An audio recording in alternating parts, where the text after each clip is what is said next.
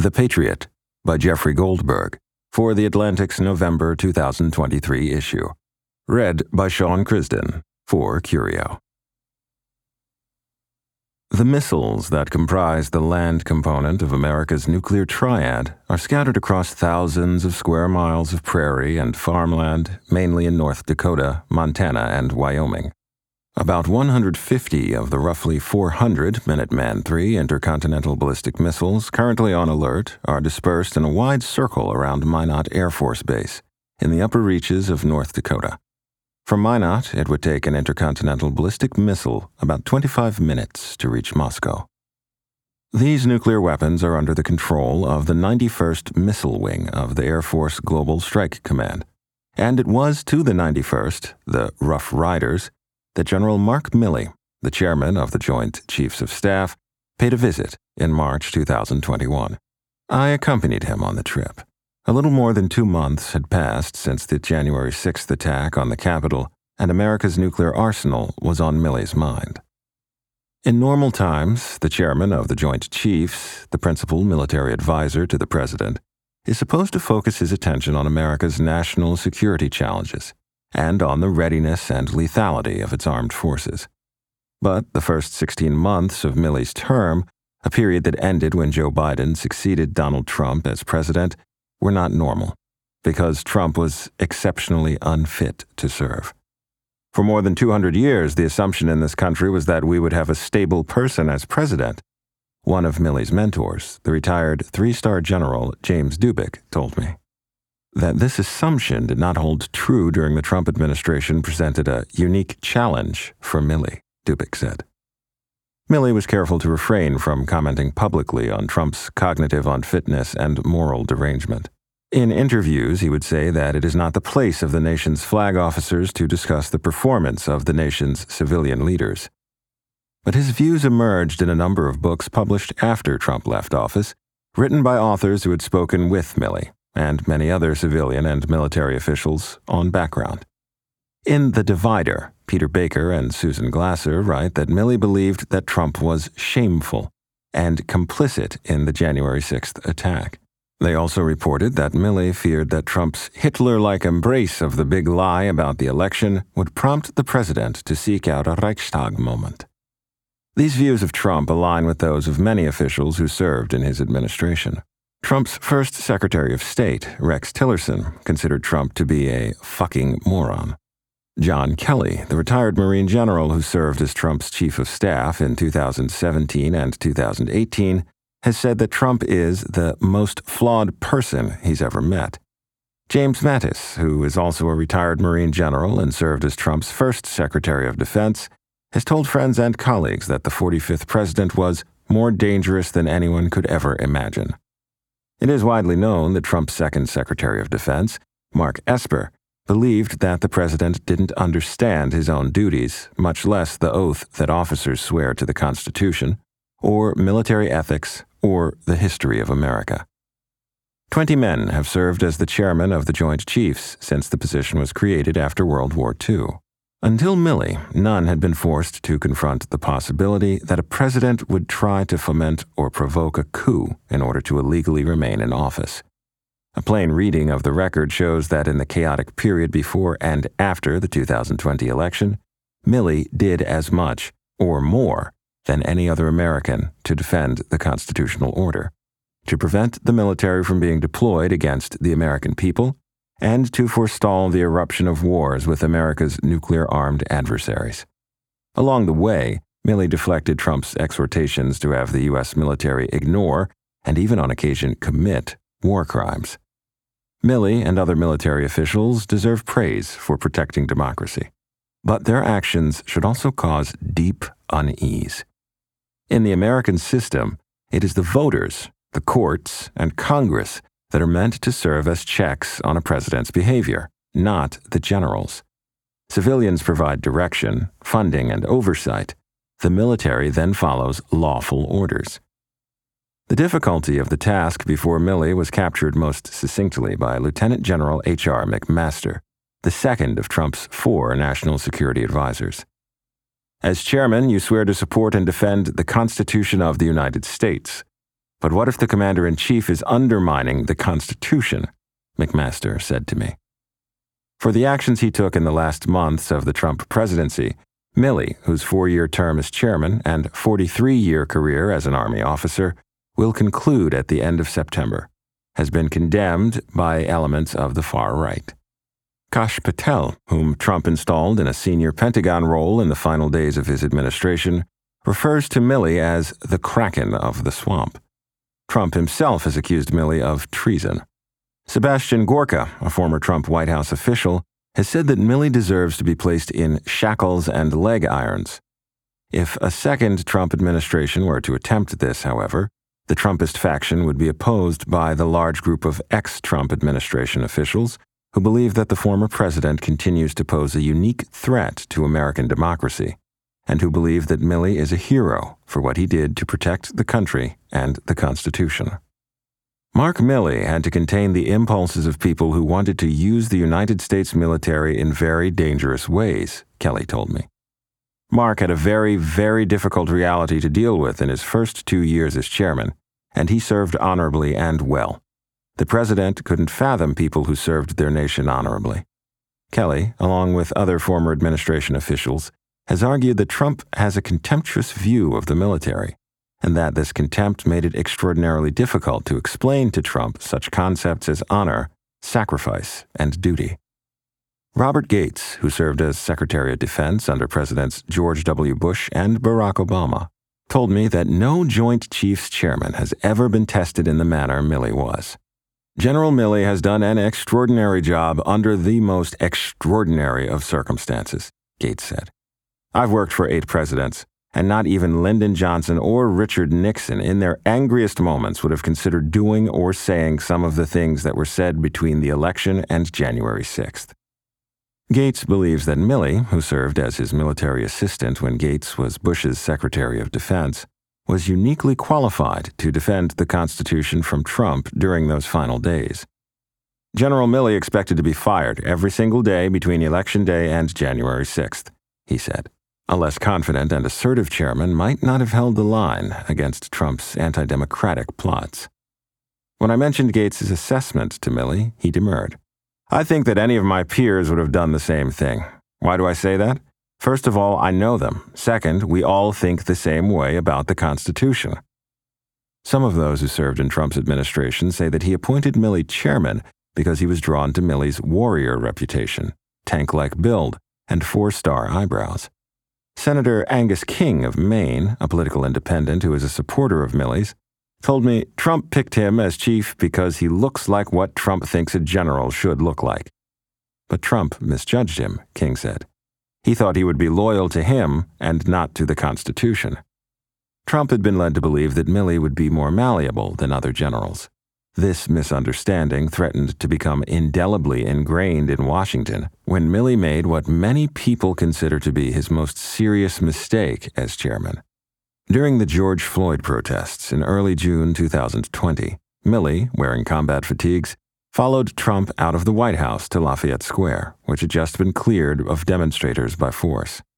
Milley realized too late that Trump, who continued across the street to pose for a now infamous photo while standing in front of a vandalized church, was manipulating him into a visual endorsement of his martial approach to the demonstrations. Though Milley left the entourage before it reached the church, the damage was significant. "We're getting the fuck out of here," Milley said to his security chief. "I'm fucking done with this shit." Esper would later say that he and Milley had been duped. For Milley, Lafayette Square was an agonizing episode. He described it later as a road to Damascus moment. The week afterward, in a commencement address to the National Defense University, he apologized to the armed forces and the country. "I should not have been there," he said. "My presence in that moment and in that environment created a perception of the military involved in domestic politics." His apology earned him the permanent enmity of Trump, who told him that apologies are a sign of weakness. Joseph Dunford, the Marine general who preceded Milley as chairman of the Joint Chiefs, had also faced onerous and unusual challenges. But during the first 2 years of the Trump presidency, Dunford had been supported by officials such as Kelly, Mattis, Tillerson, and McMaster. These men attempted, with intermittent success, to keep the president's most dangerous impulses in check. According to the Associated Press, Kelly and Mattis made a pact with each other that one of them would remain in the country at all times so the president would never be left unmonitored. By the time Milley assumed the chairman's role, all of those officials were gone, driven out or fired. At the top of the list of worries for these officials was the management of America's nuclear arsenal. Early in Trump's term, when Milley was serving as chief of staff of the Army, Trump entered a cycle of rhetorical warfare with the North Korean dictator Kim Jong-un. At certain points, Trump raised the possibility of attacking North Korea with nuclear weapons, according to the New York Times reporter Michael S. Schmidt's book, Donald Trump versus the United States. Kelly, Dunford, and others tried to convince Trump that his rhetoric, publicly mocking Kim as Little Rocket Man, for instance, could trigger nuclear war. If you keep pushing this clown, he could do something with nuclear weapons, Kelly told him, explaining that Kim, though a dictator, could be pressured by his own military elites to attack American interests in response to Trump's provocations. When that argument failed to work, Kelly spelled out for the president that a nuclear exchange could cost the lives of millions of Koreans and Japanese, as well as those of Americans throughout the Pacific. Guam, Kelly told him, falls within range of North Korean missiles. Guam isn't America, Trump responded. Though the specter of a recklessly instigated nuclear confrontation abated when Joe Biden came to office, the threat was still on Milley's mind, which is why he set out to visit Minot that day in March. In addition to housing the 91st Missile Wing, Minot is home to the Air Force's 5th Bomb Wing, and I watched Milley spend the morning inspecting a fleet of B-52 bombers. Milley enjoys meeting the rank and file, and he quizzed air crews, who appeared a little unnerved at being interrogated with such exuberance by the chairman of the Joint Chiefs, about their roles, needs, and responsibilities. We then flew by helicopter to a distant launch control facility to visit the missile officers in charge of Minuteman IIIs. The underground bunker is staffed continuously by 2 launch officers, who are responsible for a flight of 10 missiles, each secured in hardened underground silos. The 2 officers seated at the facility's console described to Milley their launch procedures.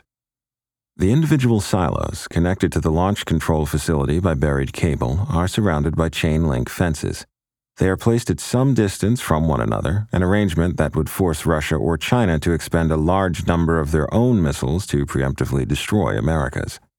The silos are also protected by electronic surveillance and by helicopter and ground patrols. The Hueys carrying us to one of the silos landed well outside the fence, in a farmer's field. Accompanying Milley was Admiral Charles Richard, who was then the commander of Strategic Command, or STRATCOM. STRATCOM is in charge of America's nuclear force. The commander is the person who would receive orders from the president to launch nuclear weapons, by air, sea, or land, at an adversary. It was windy and cold at the silo. Air Force officers showed us the 110-ton blast door, and then we walked to an open hatch. Richard mounted a rickety metal ladder leading down into the silo and disappeared from view. Then Milley began his descent. "Just don't touch anything," an Air Force non-commissioned officer said. "Sir." Then it was my turn. "No smoking down there," the non-commissioned officer said, helpfully. The ladder dropped 60 feet into a twilight haze, ending at a catwalk that ringed the missile itself. The Minuteman III weighs about 80,000 pounds and is about 60 feet tall. The catwalk surrounded the top of the missile, eye level with its conical warhead. Milley and I stood next to each other, staring silently at the bomb. The warhead of the typical Minuteman III has at least 20 times the explosive power of the bomb that destroyed Hiroshima. We were close enough to touch it, and I, at least, was tempted. Milley broke the silence. "You ever see one of these before?" "No," I answered. "Me neither," Milley said. I couldn't mask my surprise. "I'm an infantryman," he said, smiling. "We don't have these in the infantry." He continued, "I'm testifying in front of Congress on nuclear posture, and I think it's important to see these things for myself." Richard joined us. "This is an indispensable component of the nuclear triad," he said, beginning a standard strategic command pitch. "Our goal is to communicate to potential adversaries, not today." When I later visited Richard at Offutt Air Force Base, the headquarters of Stratcom, near Omaha, Nebraska, I saw that his office features a large sign with this same slogan, hanging above portraits of the leaders of Russia, China, Iran, and North Korea. I used this moment in the silo to discuss with Millie the stability of America's nuclear arsenal under Trump. The former president's ignorance of nuclear doctrine had been apparent well before his exchanges with Kim Jong-un. In a 2015 Republican primary debate, Trump was asked, "Of the three legs of the triad, do you have a priority?" Trump's answer, I think for me, nuclear is just the power. The devastation is very important to me." After this, Senator Marco Rubio, a foreign policy expert who was one of Trump's Republican primary opponents, called Trump an erratic individual who could not be trusted with the country's nuclear codes.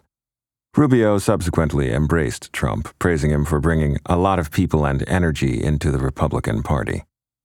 I described to Millie a specific worry I'd had, illustrated most vividly by one of the more irrational public statements Trump made as president.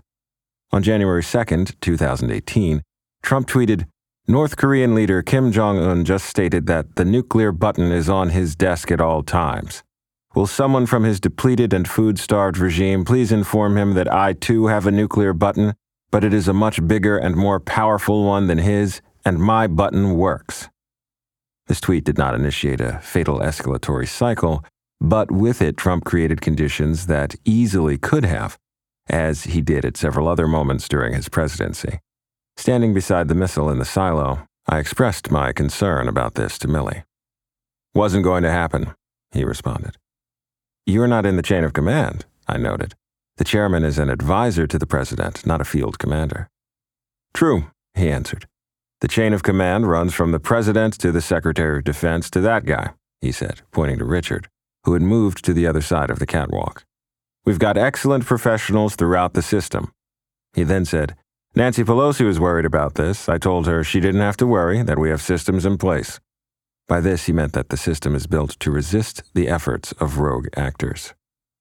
Shortly after the assault on the Capitol on January 6th, Pelosi, who was then the Speaker of the House, called Millie to ask if the nation's nuclear weapons were secure. "He's crazy," she said of Trump. "You know he's crazy. He's been crazy for a long time, so don't say you don't know what his state of mind is."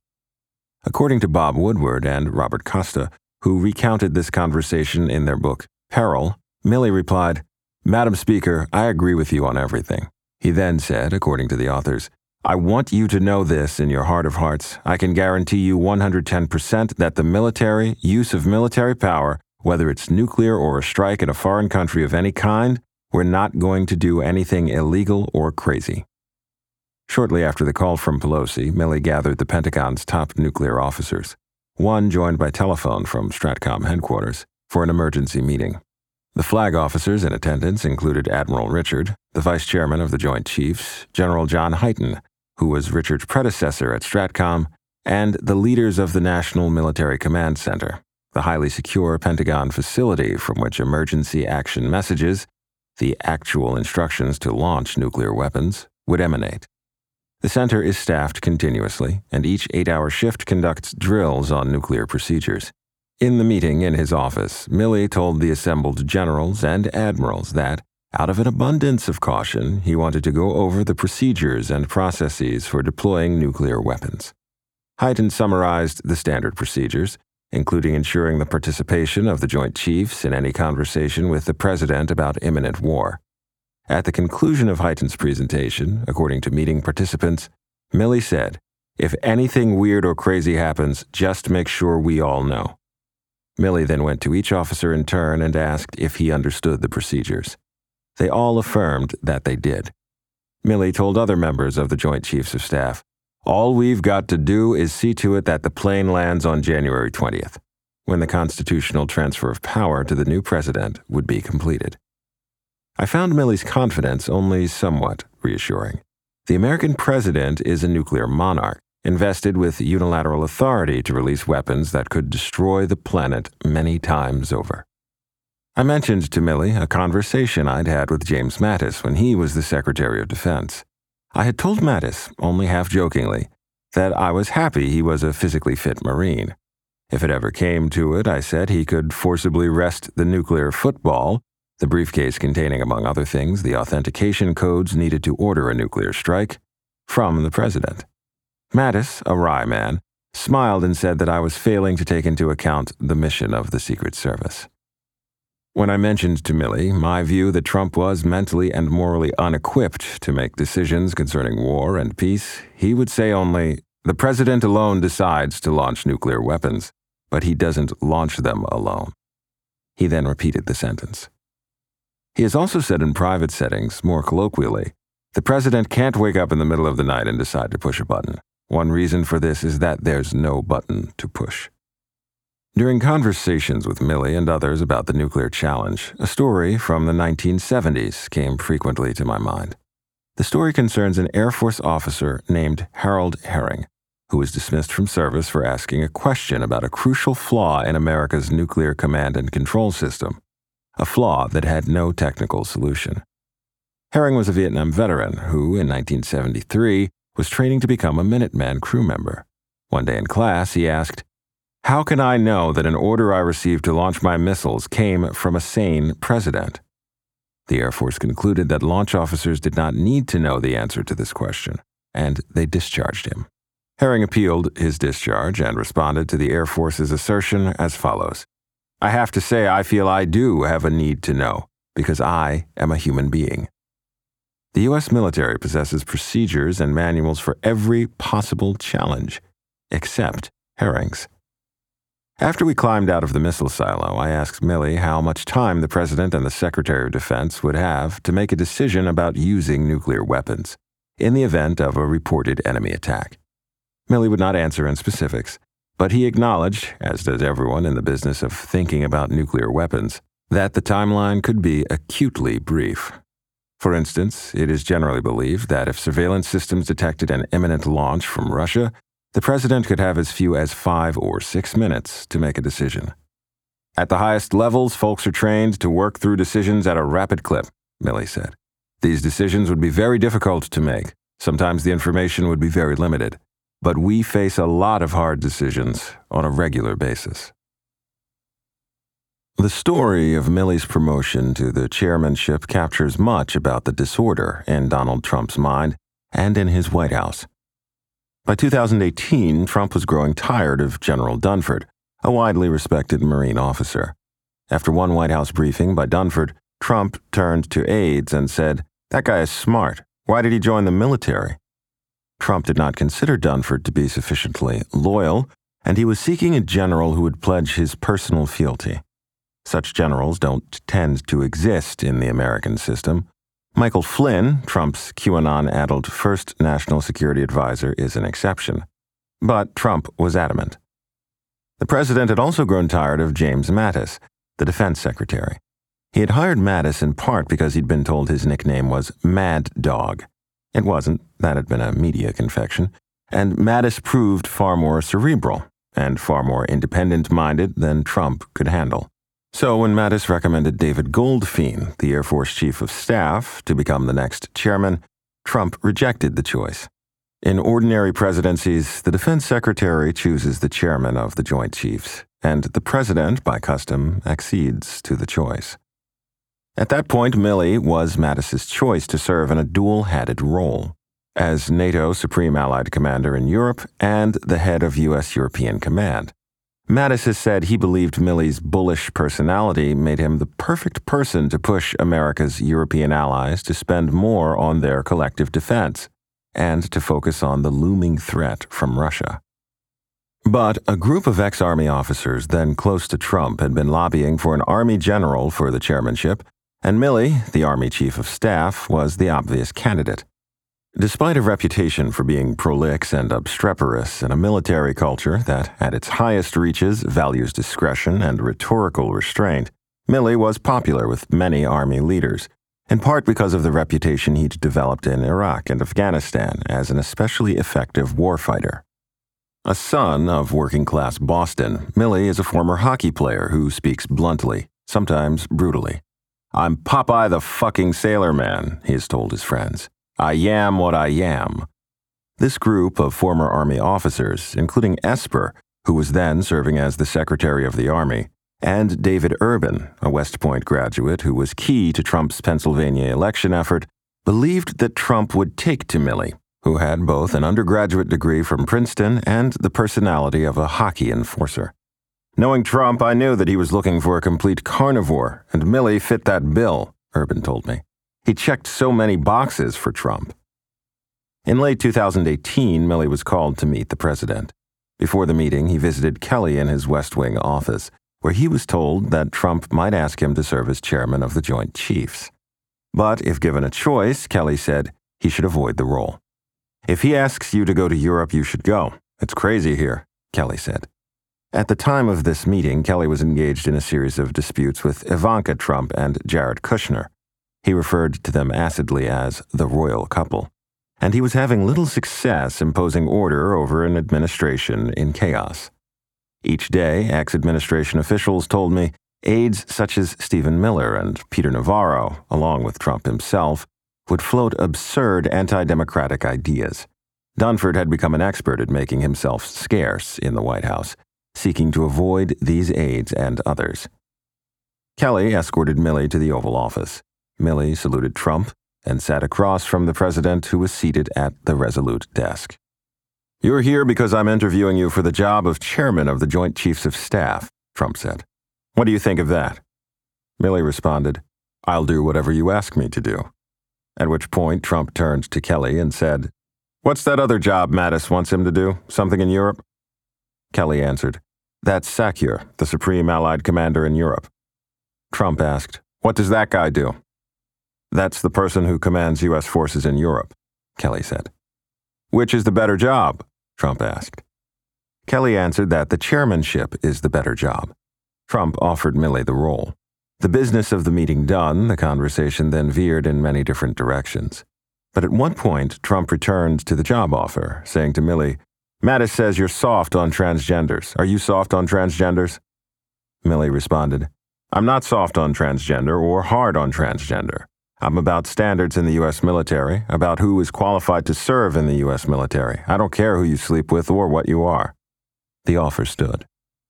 It would be nearly a year before Dunford retired and Milley assumed the role. At his welcome ceremony at Joint Base Meyer-Henderson Hall, across the Potomac River from the Capitol, Milley gained an early and disturbing insight into Trump's attitude towards soldiers. Milley had chosen a severely wounded Army captain, Luis Avila, to sing "God Bless America."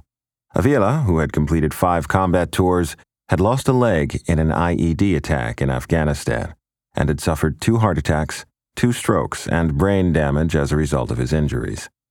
To Milley and to 4-star generals across the Army, Avila and his wife, Claudia, represented the heroism, sacrifice, and dignity of wounded soldiers.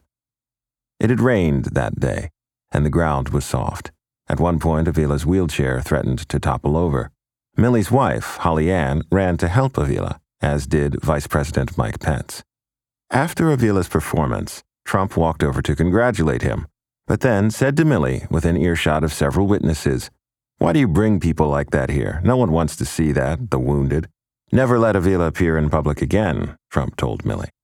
Recently, Milley invited Avila to sing at his retirement ceremony. These sorts of moments, which would grow in intensity and velocity, were disturbing to Milley. As a veteran of multiple combat tours in Iraq and Afghanistan, he had buried 242 soldiers who'd served under his command. Milley's family venerated the military, and Trump's attitude toward the uniformed services seemed superficial, callous, and at the deepest human level, repugnant. Milley was raised in a blue-collar section of Winchester, Massachusetts, just outside Boston, where nearly everyone of a certain age, including his mother, was a World War II veteran. Mary Murphy served in the woman's branch of the Naval Reserve. The man who became her husband, Alexander Milley, was a Navy corpsman who was part of the assault landings in the Central Pacific at Kwajalein, Tinian, and Iwo Jima. Alexander was just out of high school when he enlisted. "My dad brought his hockey skates to the Pacific," Milley told me. "He was pretty naive." Though he was born after it ended, World War II made a powerful impression on Mark Milley, in part because it had imprinted itself so permanently on his father. When I traveled to Japan with Milley this summer, He told me a story about the stress his father had experienced during his service. Millie was undergoing a bit of stress himself on this trip. He was impeccably diplomatic with his Japanese counterparts, but I got the impression that he still finds visiting the country to be slightly surreal. At one point, he was given a major award in the name of the emperor. "If my father could only see this," he said to me, and then recounted the story. It took place at Fort Drum in upstate New York when Millie was taking command of the 10th Mountain Division in 2011. His father and his father's younger brother, Tom, a Korean War veteran, came to attend his change of command ceremony. "My father always hated officers," Millie recalled. "Every day from the time I was a second lieutenant to colonel, he was like, 'When are you getting out?' Then all of a sudden it was, 'My son, the general.'" He continued, "We have the whole thing, troops on the field, regalia, cannons, bugle, and then we have a reception back at the house. I've got the Japanese flag up on the wall right over the fireplace. It's a flag my father took from Saipan. So that night he's sitting there in his t-shirt and boxers. He's having probably more than one drink, just staring at the Japanese flag. 1 or 2 in the morning, we hear this primeval-type screaming. He's screaming at his brother, 'Tom, you got to get up!' And I'll say it the way he said it. 'Tom, the Japs are here, the Japs are here, we got to get the kids out of here!' So my wife elbows me and says, 'Your father?' And I say, 'Yes, I figured that out.' And I go out, and my dad, he's not in good shape by then. In his 80s, Parkinson's, not super mobile. And yet he's running down the hallway. I grab him by both arms. His eyes are bugging out, and I say, 'Dad, it's okay. You're with the 10th Mountain Division on the Canadian border.' And his brother Tom comes out and says, 'God damn it, just go to fucking bed for Christ's sakes. You won your war, we just tied ours.' And I feel like I'm in some B-movie. Anyway, he calmed down, but you see, this is what happens. 100% of people who see significant combat have some form of PTSD. For years, he wouldn't go to the VA, and I finally said, 'You hit the beach at Iwo Jima and Saipan. The VA is there for you. You might as well use it.' And they diagnosed him. Finally. Millie never doubted that he would follow his parents into military service, though he had no plans to make the Army a career. At Princeton, which recruited him to play hockey, he was a political science major, writing his senior thesis on Irish revolutionary guerrilla movements. He joined ROTC, and he was commissioned as a second lieutenant in June 1980. He began his Army career as maintenance officer in a motor pool of the 82nd Airborne. This did not excite him, so he maneuvered his way onto a path that took him to the Green Berets. His first overseas mission was to parachute into Somalia in 1984 with a 5-man Special Forces A-team to train a Somali army detachment that was fighting Soviet-backed Ethiopia. "It was basically dysentery and worms," he recalled. "We were out there in the middle of nowhere. It was all small unit tactics, individual skills. We were boiling water we got from cow ponds, and breakfast was an ostrich egg and flatbread." His abiding interest in insurgencies led him to consider a career in the CIA, but he was dissuaded by a recruiter who told him working in the agency would make having any kind of family life hard. In 1985, he was sent to Fort Ord, where he got really excited about the Army. This was during the Reagan-era defense buildup, when the Army, now all volunteer, was emerging from what Millie describes as its post-Vietnam malaise. This was a time of war-fighting innovation, which Millie would champion as he rose in rank. He would go on to take part in the invasion of Panama, and he helped coordinate the occupation of northern Haiti during the U.S. intervention there in 1994.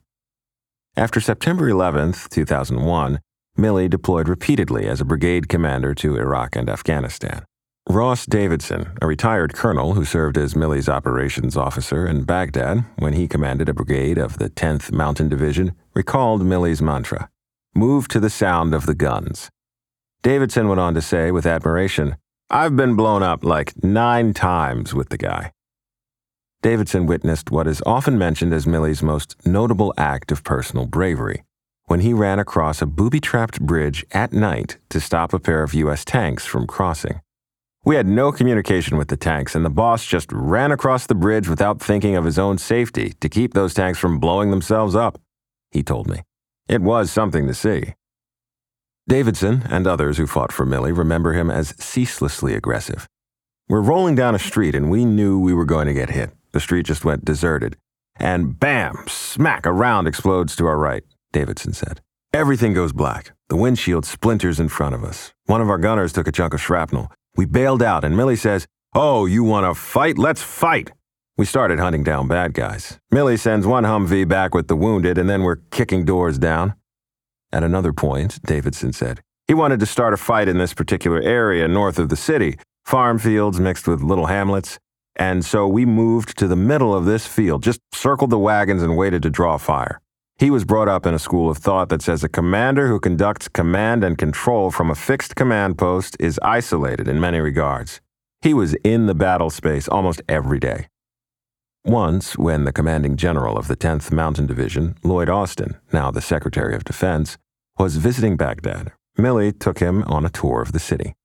Millie, Austin, and Davidson were in a Humvee when it was hit. Mark has the gift of gab. I don't remember what he was talking about, but he was talking when there was an explosion. Our second vehicle got hit.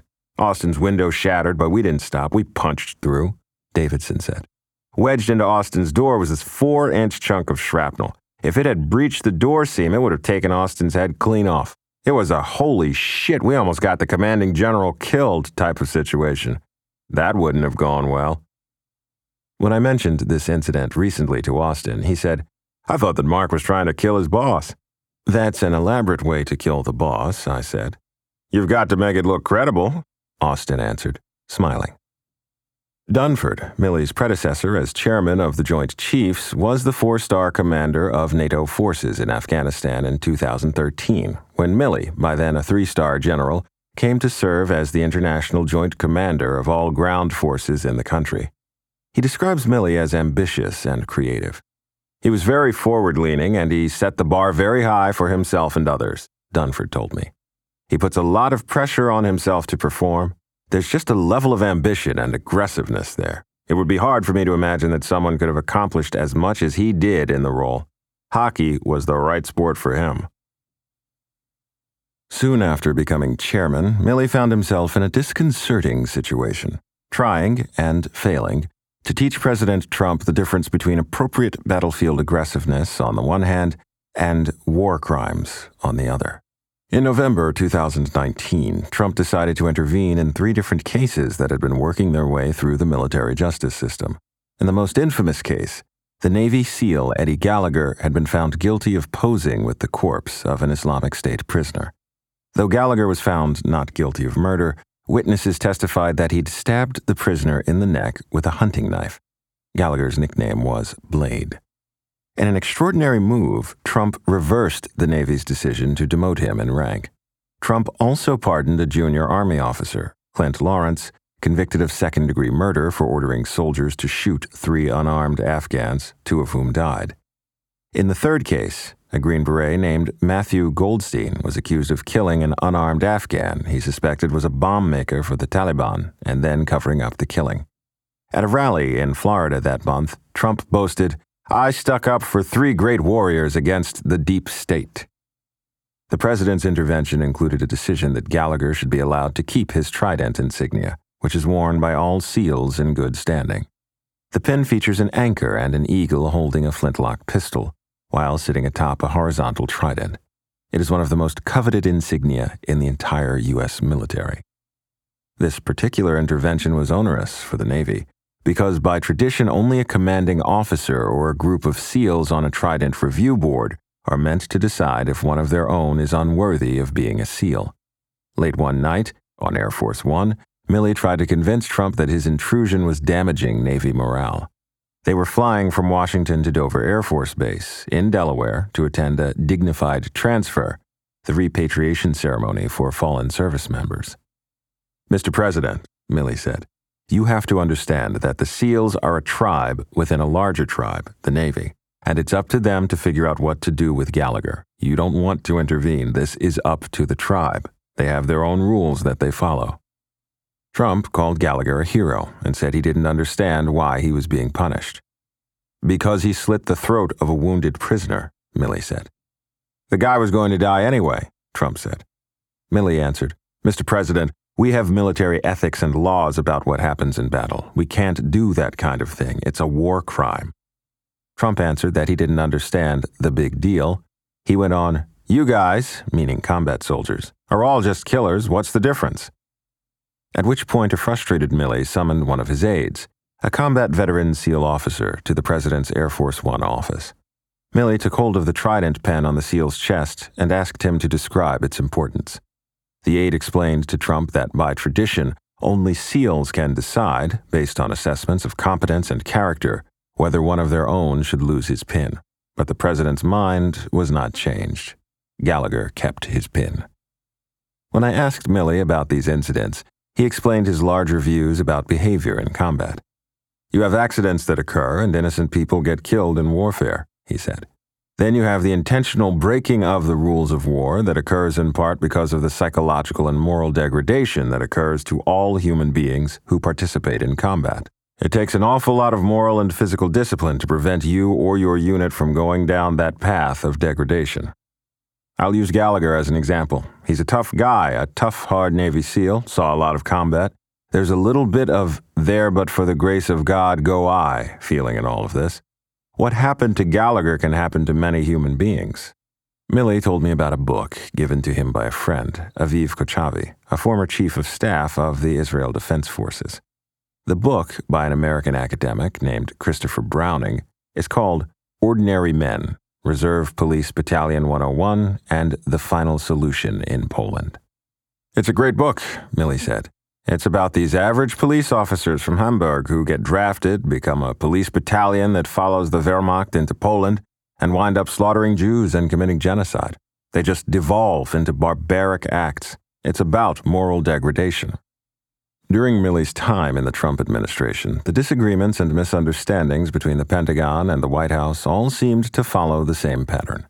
The president, who was incapable of understanding or unwilling to understand the aspirations and rules that guide the military, would continually try to politicize an apolitical institution. This conflict reached its nadir with the Lafayette Square incident in June 2020. The day when Milley appeared in uniform by the president's side heading into the square has been studied endlessly. What is clear is that Milley and Mark Esper walked into an ambush, and Milley extracted himself as soon as he could, which was too late. The image of a general in combat fatigues walking with a president who has a well-known affection for the Insurrection Act, the 1807 law that allows presidents to deploy the military to put down domestic riots and rebellions, caused consternation and anger across the senior officer ranks and among retired military leaders. I just about ended my friendship with Mark over Lafayette Square, General Peter Chiarelli, the now retired former Vice Chief of Staff of the Army, told me. Chiarelli was once Milley's superior, and he considered him to be among his closest friends. I watched him in uniform, watched the whole thing play out, and I was pissed. I wrote an editorial about the proper role of the military that was very critical of Mark, and I was about to send it, and my wife said, "You really want to do that? End a treasured friendship like this?" She said I should send it to him instead, and of course, she was right. When they spoke, Milley made no excuses, but said it had not been his intention to look as if he was doing Trump's bidding. Milley explained the events of the day to Chiarelli. He was at FBI headquarters and had been planning to visit National Guardsmen stationed near the White House when he was summoned to the Oval Office. Once he arrived, Trump signaled to everyone present that they were heading outside. Ivanka Trump found a Bible, and they were on their way. As a commissioned officer, I have a duty to ensure that the military stays out of politics, Milley told me. This was a political act, a political event. I didn't realize it at the moment. I probably should have, but I didn't until the event was well on its way. I peeled off before the church, but we were already a minute or two into this thing, and it was clear to me that it was a political event, and I was in uniform. I absolutely, positively shouldn't have been there. The political people, the president and others can do whatever they want, but I can't. I'm a soldier, and fundamental to this republic is for the military to stay out of politics. Trump, inflamed by the sight of protesters so close to the White House, had been behaving especially erratically. "You are losers," the president screamed at cabinet members and other top officials at one point. "You are all fucking losers." According to Esper, Trump desperately wanted a violent response to the protesters, asking, "Can't you just shoot them? Just shoot them in the legs or something?" When I raised this with Milley, he explained, somewhat obliquely, how he would manage the president's eruptions. "It was a rhetorical question," Milley explained. "Can't you just shoot them in the legs?" He never actually ordered you to shoot anyone in the legs? I asked. Right, this could be interpreted many, many different ways, he said. Milley and others around Trump used different methods to handle the unstable president. You can judge my success or failure on this, but I always tried to use persuasion with the president, not undermine or go around him or slow roll, Milley told me. I would present my argument to him. The president makes decisions, and if the president ordered us to do X, Y, or Z and it was legal, we would do it. If it's not legal, it's my job to say it's illegal, and here's why it's illegal. I would emphasize cost and risk of the various courses of action. My job, then and now, is to let the president know what the course of action could be. Let them know what the cost is, what the risks and benefits are, and then make a recommendation. That's what I've done under both presidents. He went on to say, President Trump never ordered me to tell the military to do something illegal. He never did that. I think that's an important point. We were discussing the Lafayette Square incident while at Quarters 6, the chairman's home on General's Row at Fort Myer in Arlington, Virginia, across the Potomac from the Washington Monument, the Lincoln Memorial, and the Capitol. Next door to Quarters 6 was the home of the Air Force Chief of Staff, General Charles Q. Brown, Jr., who is slated to become the next chairman. General's Row was built on land seized by the Union from Robert E. Lee's plantation. It is a good place to hold a discussion about the relationship between a democracy and its standing army. I tried to ask Milley why Lafayette Square had caught him off guard, given all that he had seen and learned already. Only a few weeks earlier, Trump had declared to the Joint Chiefs of Staff, in a meeting about China, that the great U.S. military isn't as capable as you think. After the meeting, Milley spoke with the chiefs, who were angry and flustered by the president's behavior. Esper writes in his memoir, A Sacred Oath, that one member of the Joint Chiefs began studying the 25th Amendment, which can be used to remove an unfit president. Weren't you aware that Trump... I wasn't aware that this was going to be a political event. I tacked. Were you aware that this was... I paused, searching for an artful term. An unusual administration? I'll reserve comment on that, Milley responded. I think there were certainly plenty of warnings and indicators that others might say in hindsight were there. But for me, I'm a soldier and my task is to follow lawful orders and maintain good order and discipline in the force. You didn't have situational awareness? At that moment, I didn't realize that there was a highly charged piece of political stagecraft going on, if you will. And when I did, I peeled off. That evening, Lieutenant General McMaster texted Milley the well-known meme of Homer Simpson disappearing into a hedge. The lesson, Milley said, was that he had to pay more attention. I had to double down on ensuring that I personally, and that the uniformed military, that we all stayed clear of any political acts or anything that could be implied as being involved in politics. The week after Lafayette Square, Milley made his apology in the National Defense University speech, a speech that helped repair his relationship with the officer corps, but destroyed his relationship with Trump. There are different gradients of what is bad. The really bad days are when people get killed in combat, Milley told me. But those 90 seconds were clearly a low point from a personal and professional standpoint for me over the course of 44 years of service. They were searing. It was a bad moment for me because it struck at the heart of the credibility of the institution. The chasm dividing Milley and Trump on matters of personal honor became obvious after Lafayette Square. In a statement referring to Milley's apology, Trump said of the chairman, "I saw at that moment he had no courage or skill." Milley viewed it differently. Apologies are demonstrations of strength, Milley told me. There's a whole concept of redemption in Western philosophy. It's part and parcel of our philosophy, the Western religious tradition, the idea that human beings are fallible, that we sin and that we make mistakes, and that when you do so, you own the mistake. You admit it, and then you learn from that mistake and take corrective action and move on.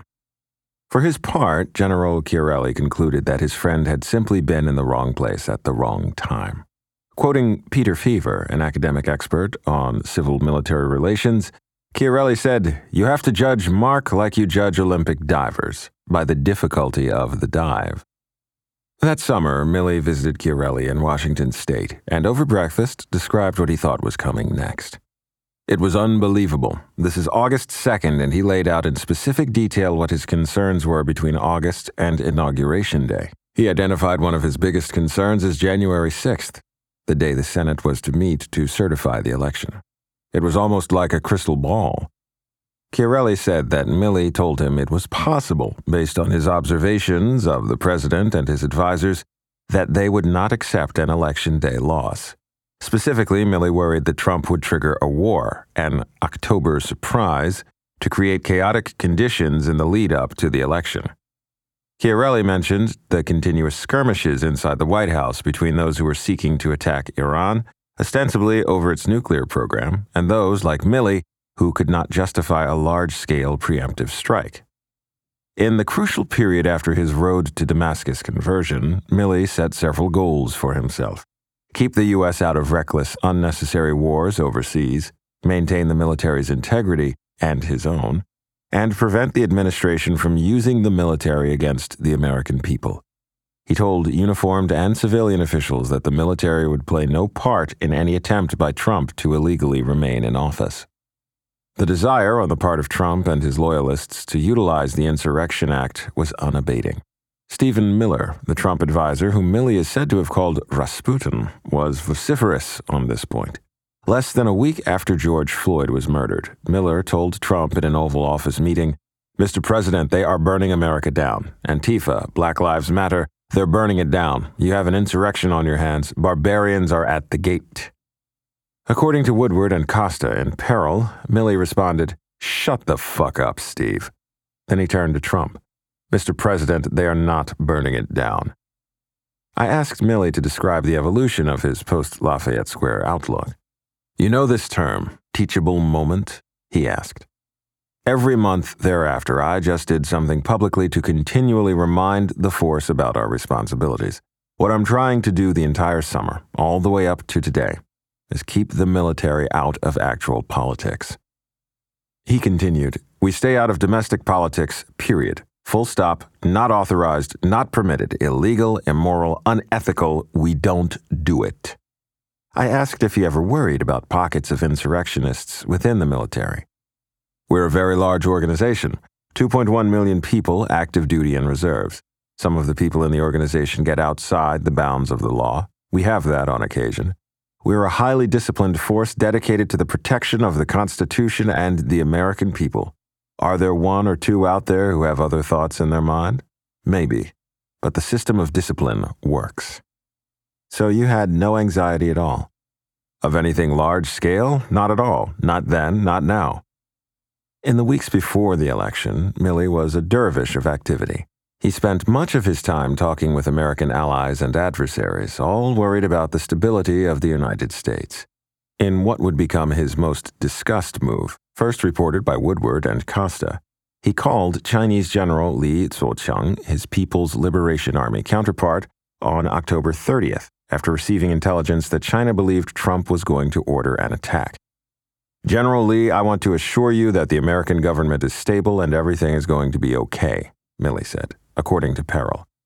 "We are not going to attack or conduct any kinetic operations against you.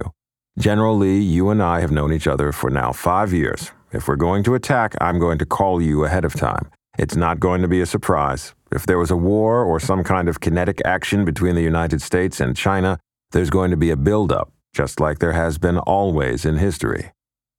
Milley later told the Senate Armed Services Committee that this call, and a second one 2 days after the January 6th insurrection, represented an attempt to deconflict military actions, manage crisis, and prevent war between great powers that are armed with the world's most deadliest weapons. The October call was endorsed by Secretary of Defense Esper, who was just days away from being fired by Trump. Esper's successor, Christopher Miller, had been informed of the January call. Listening in on the calls were at least 10 U.S. officials, including representatives of the State Department and the CIA. This did not prevent Trump partisans and Trump himself from calling Milley treasonous for making the calls.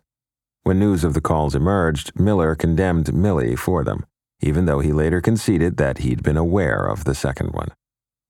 Milley also spoke with lawmakers and media figures in the days leading up to the election, promising that the military would play no role in its outcome.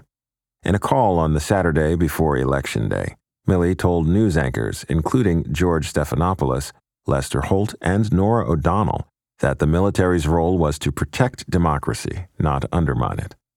The context was, "We know how fraught things are, and we have a sense of what might happen, and we're not going to let Trump do it," Stephanopoulos told me. He was saying that the military was there to serve the country, and it was clear by implication that the military was not going to be part of a coup. It seemed, Stephanopoulos said, that Milley was desperately trying not to politicize the military.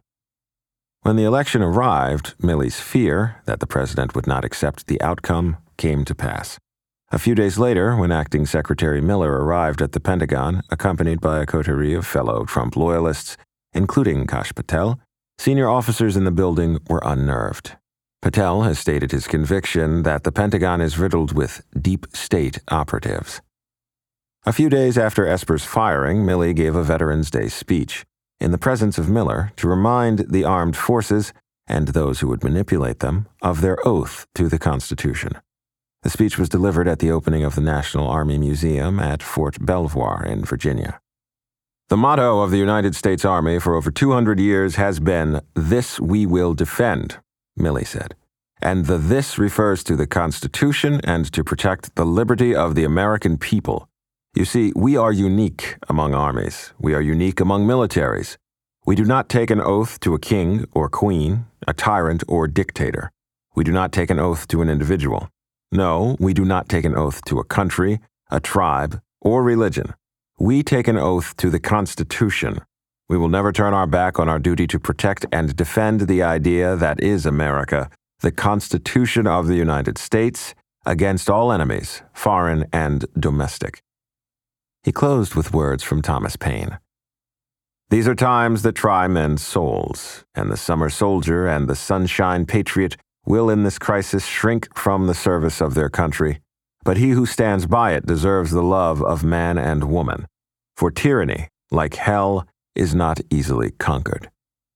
When Miller followed Milley, his remarks betrayed a certain level of obliviousness. Milley's speech had sounded like a warning shot directed squarely at hardcore Trumpists like him. "Chairman, thanks for setting the bar very high for the new guy to come in and make a few words," Miller said.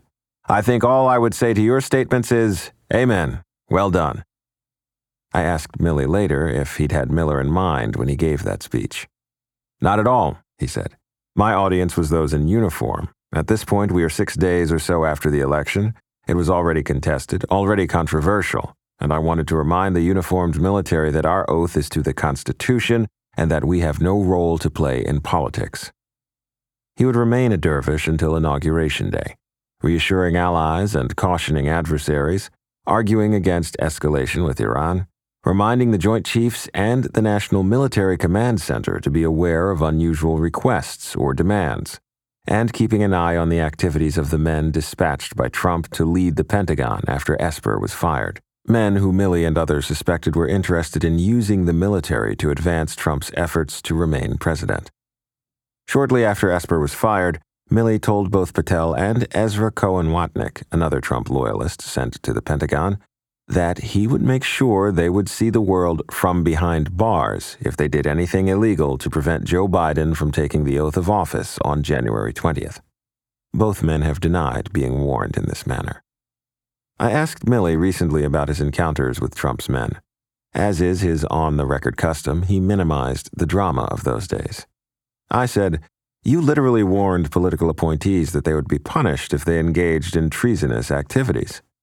He responded, "I didn't do that. Someone saying I did that?" "You warned Kash Patel and others that they were fucking around and shouldn't have been." "I didn't warn anybody that I would hold them accountable for anything." "You warned them that they would be held accountable for breaking the law or violating their oaths." Suddenly, acquiescence.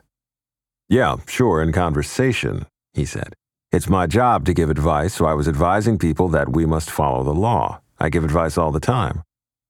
Today, Milley says, about Trump and his closest advisors, "I'm not going to say whether I thought there was a civilian coup or not. I'm going to leave that to the American people to determine, and a court of law, and you're seeing that play out every day. All I'm saying is that my duty as the senior officer of the United States military is to keep out of politics. What is certain is that when January 20th finally arrived, Milley exhaled.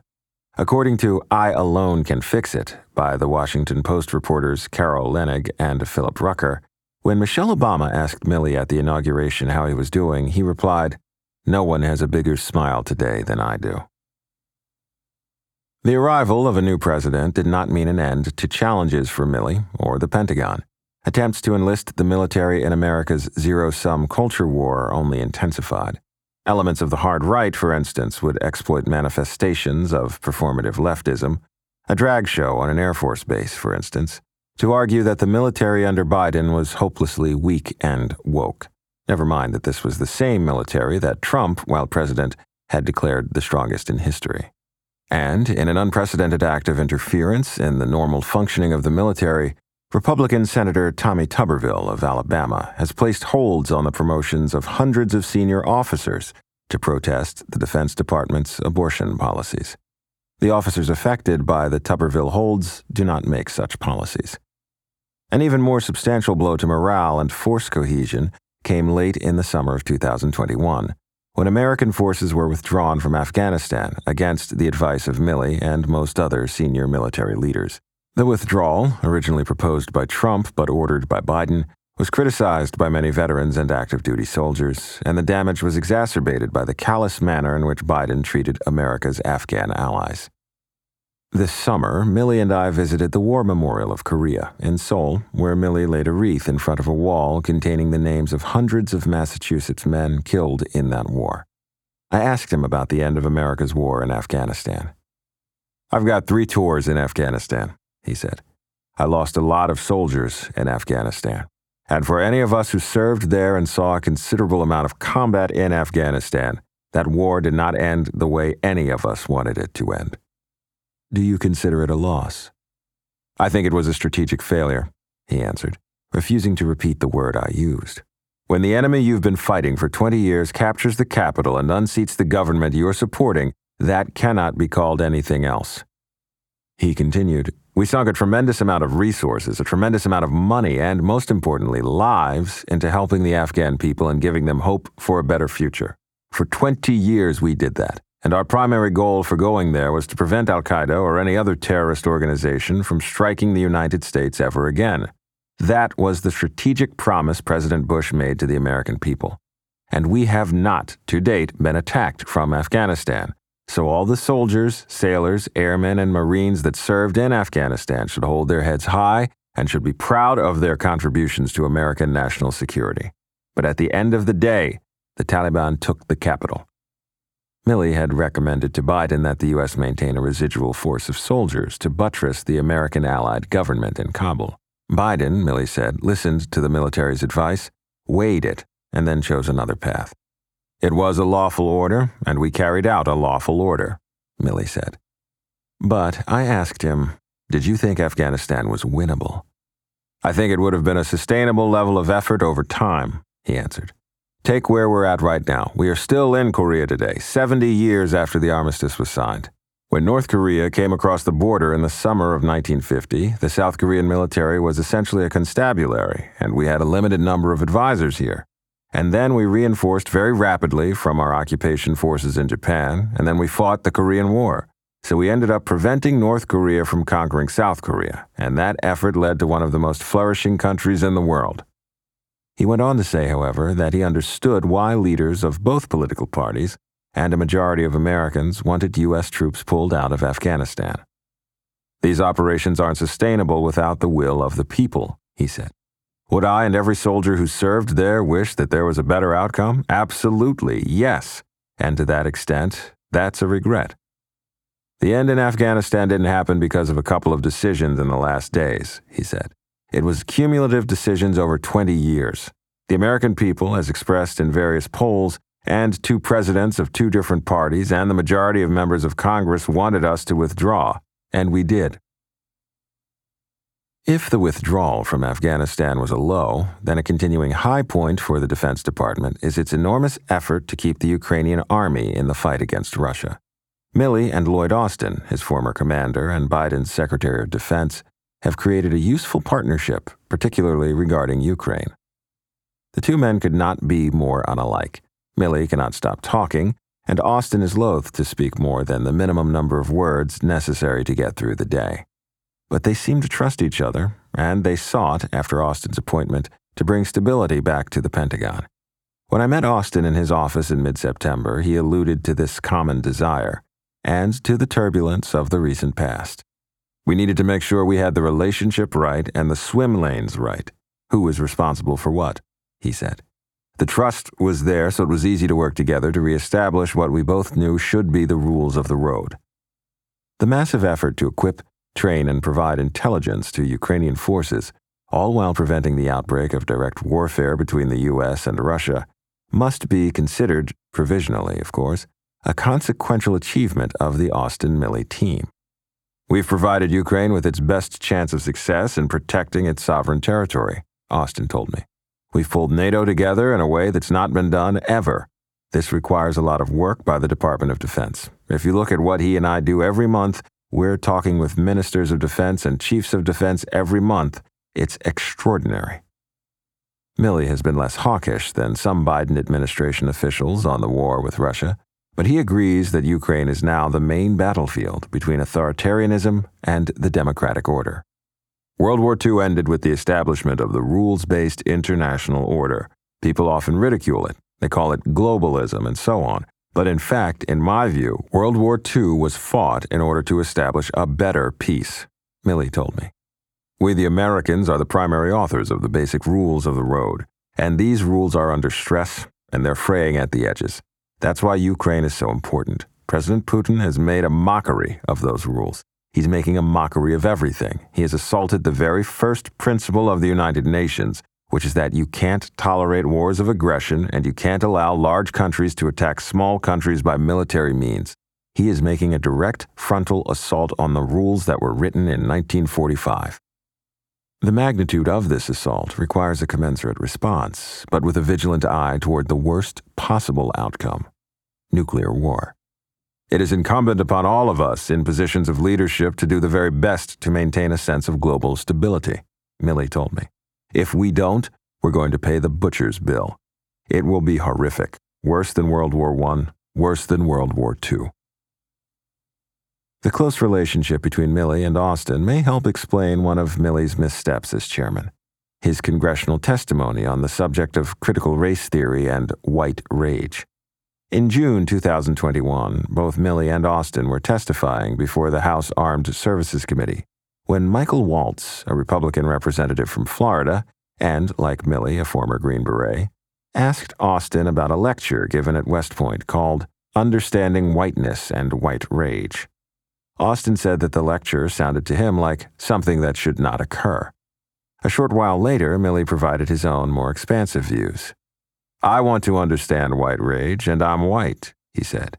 And then it seemed as if the anger he felt about the assault on the Capitol spilled out of its container. What is it that caused thousands of people to assault this building and try to overturn the Constitution of the United States of America? He asked. What is wrong with having some situational understanding about the country for which we are here to defend?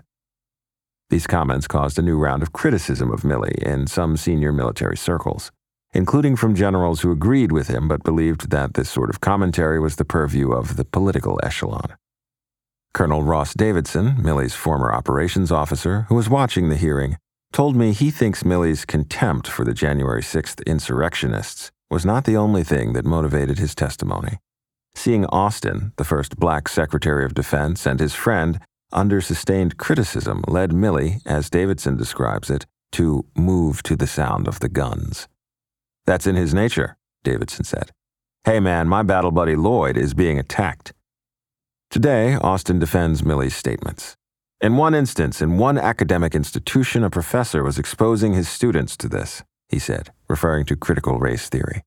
If you are familiar with all of our curriculum and what we do in our various schools and how we train leaders, it's kind of upsetting and insulting to suggest that the military has gone woke. When I asked Milley recently about this episode, his answer was, predictably, lengthier, more caustic, and substantially more fervent.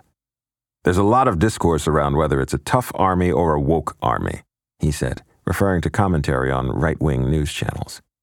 Here's my answer. First of all, it's all bullshit. Second, these accusations are coming from people who don't know what they're talking about. They're doing it for political purposes. Our military wasn't woke 24 months ago, and now it's woke?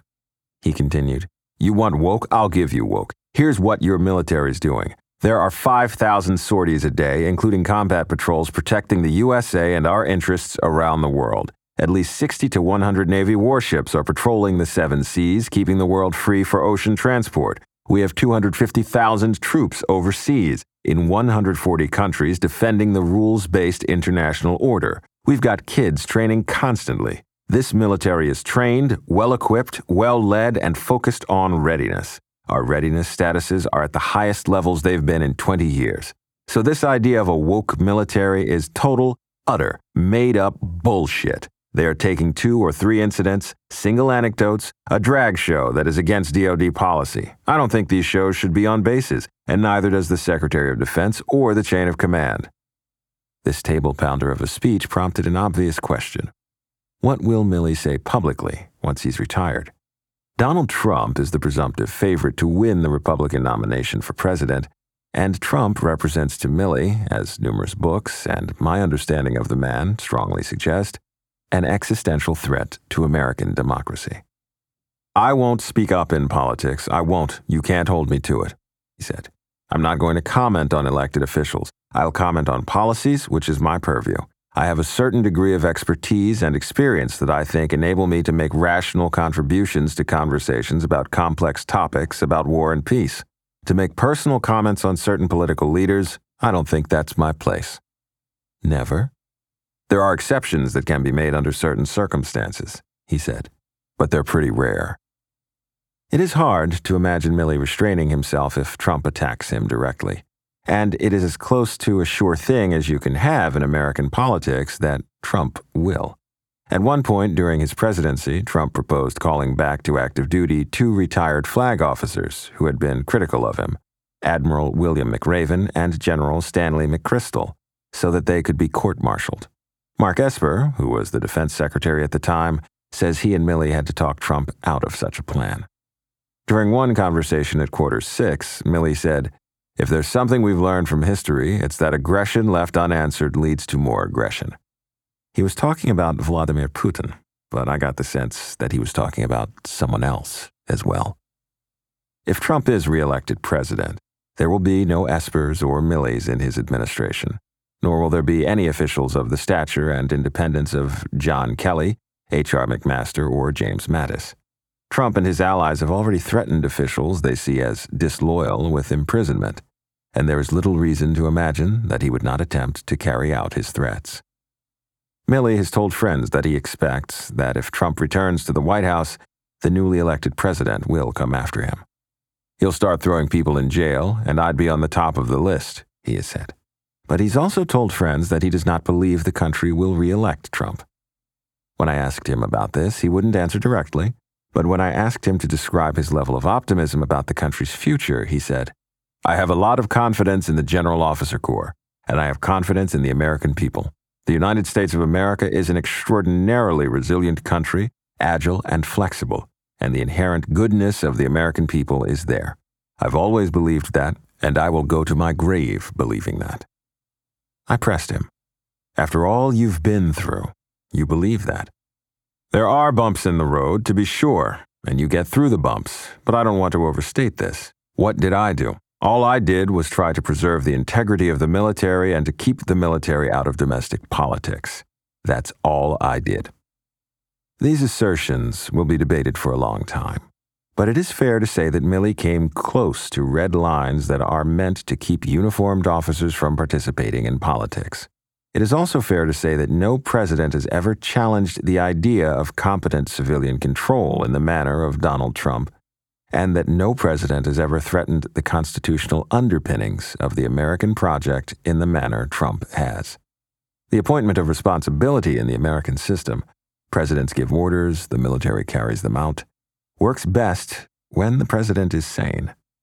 The preservation of a proper civil-military relationship is hugely important to democracy, but so too is universal acceptance of the principle that political officials leave office when they lose legitimate elections. As Milley cedes the chairmanship, he also cedes Quarters 6. I visited him there on a number of occasions, and almost every time he walked me out onto the porch, he would look out theatrically on the city before us, on the Capitol that was sacked but not burned, and say, "Rome hasn't fallen." One time, though, he said, "Rome hasn't fallen yet." That was The Patriot by Jeffrey Goldberg from The Atlantic on September 21st, 2023. Read by Sean Crisden for Curio.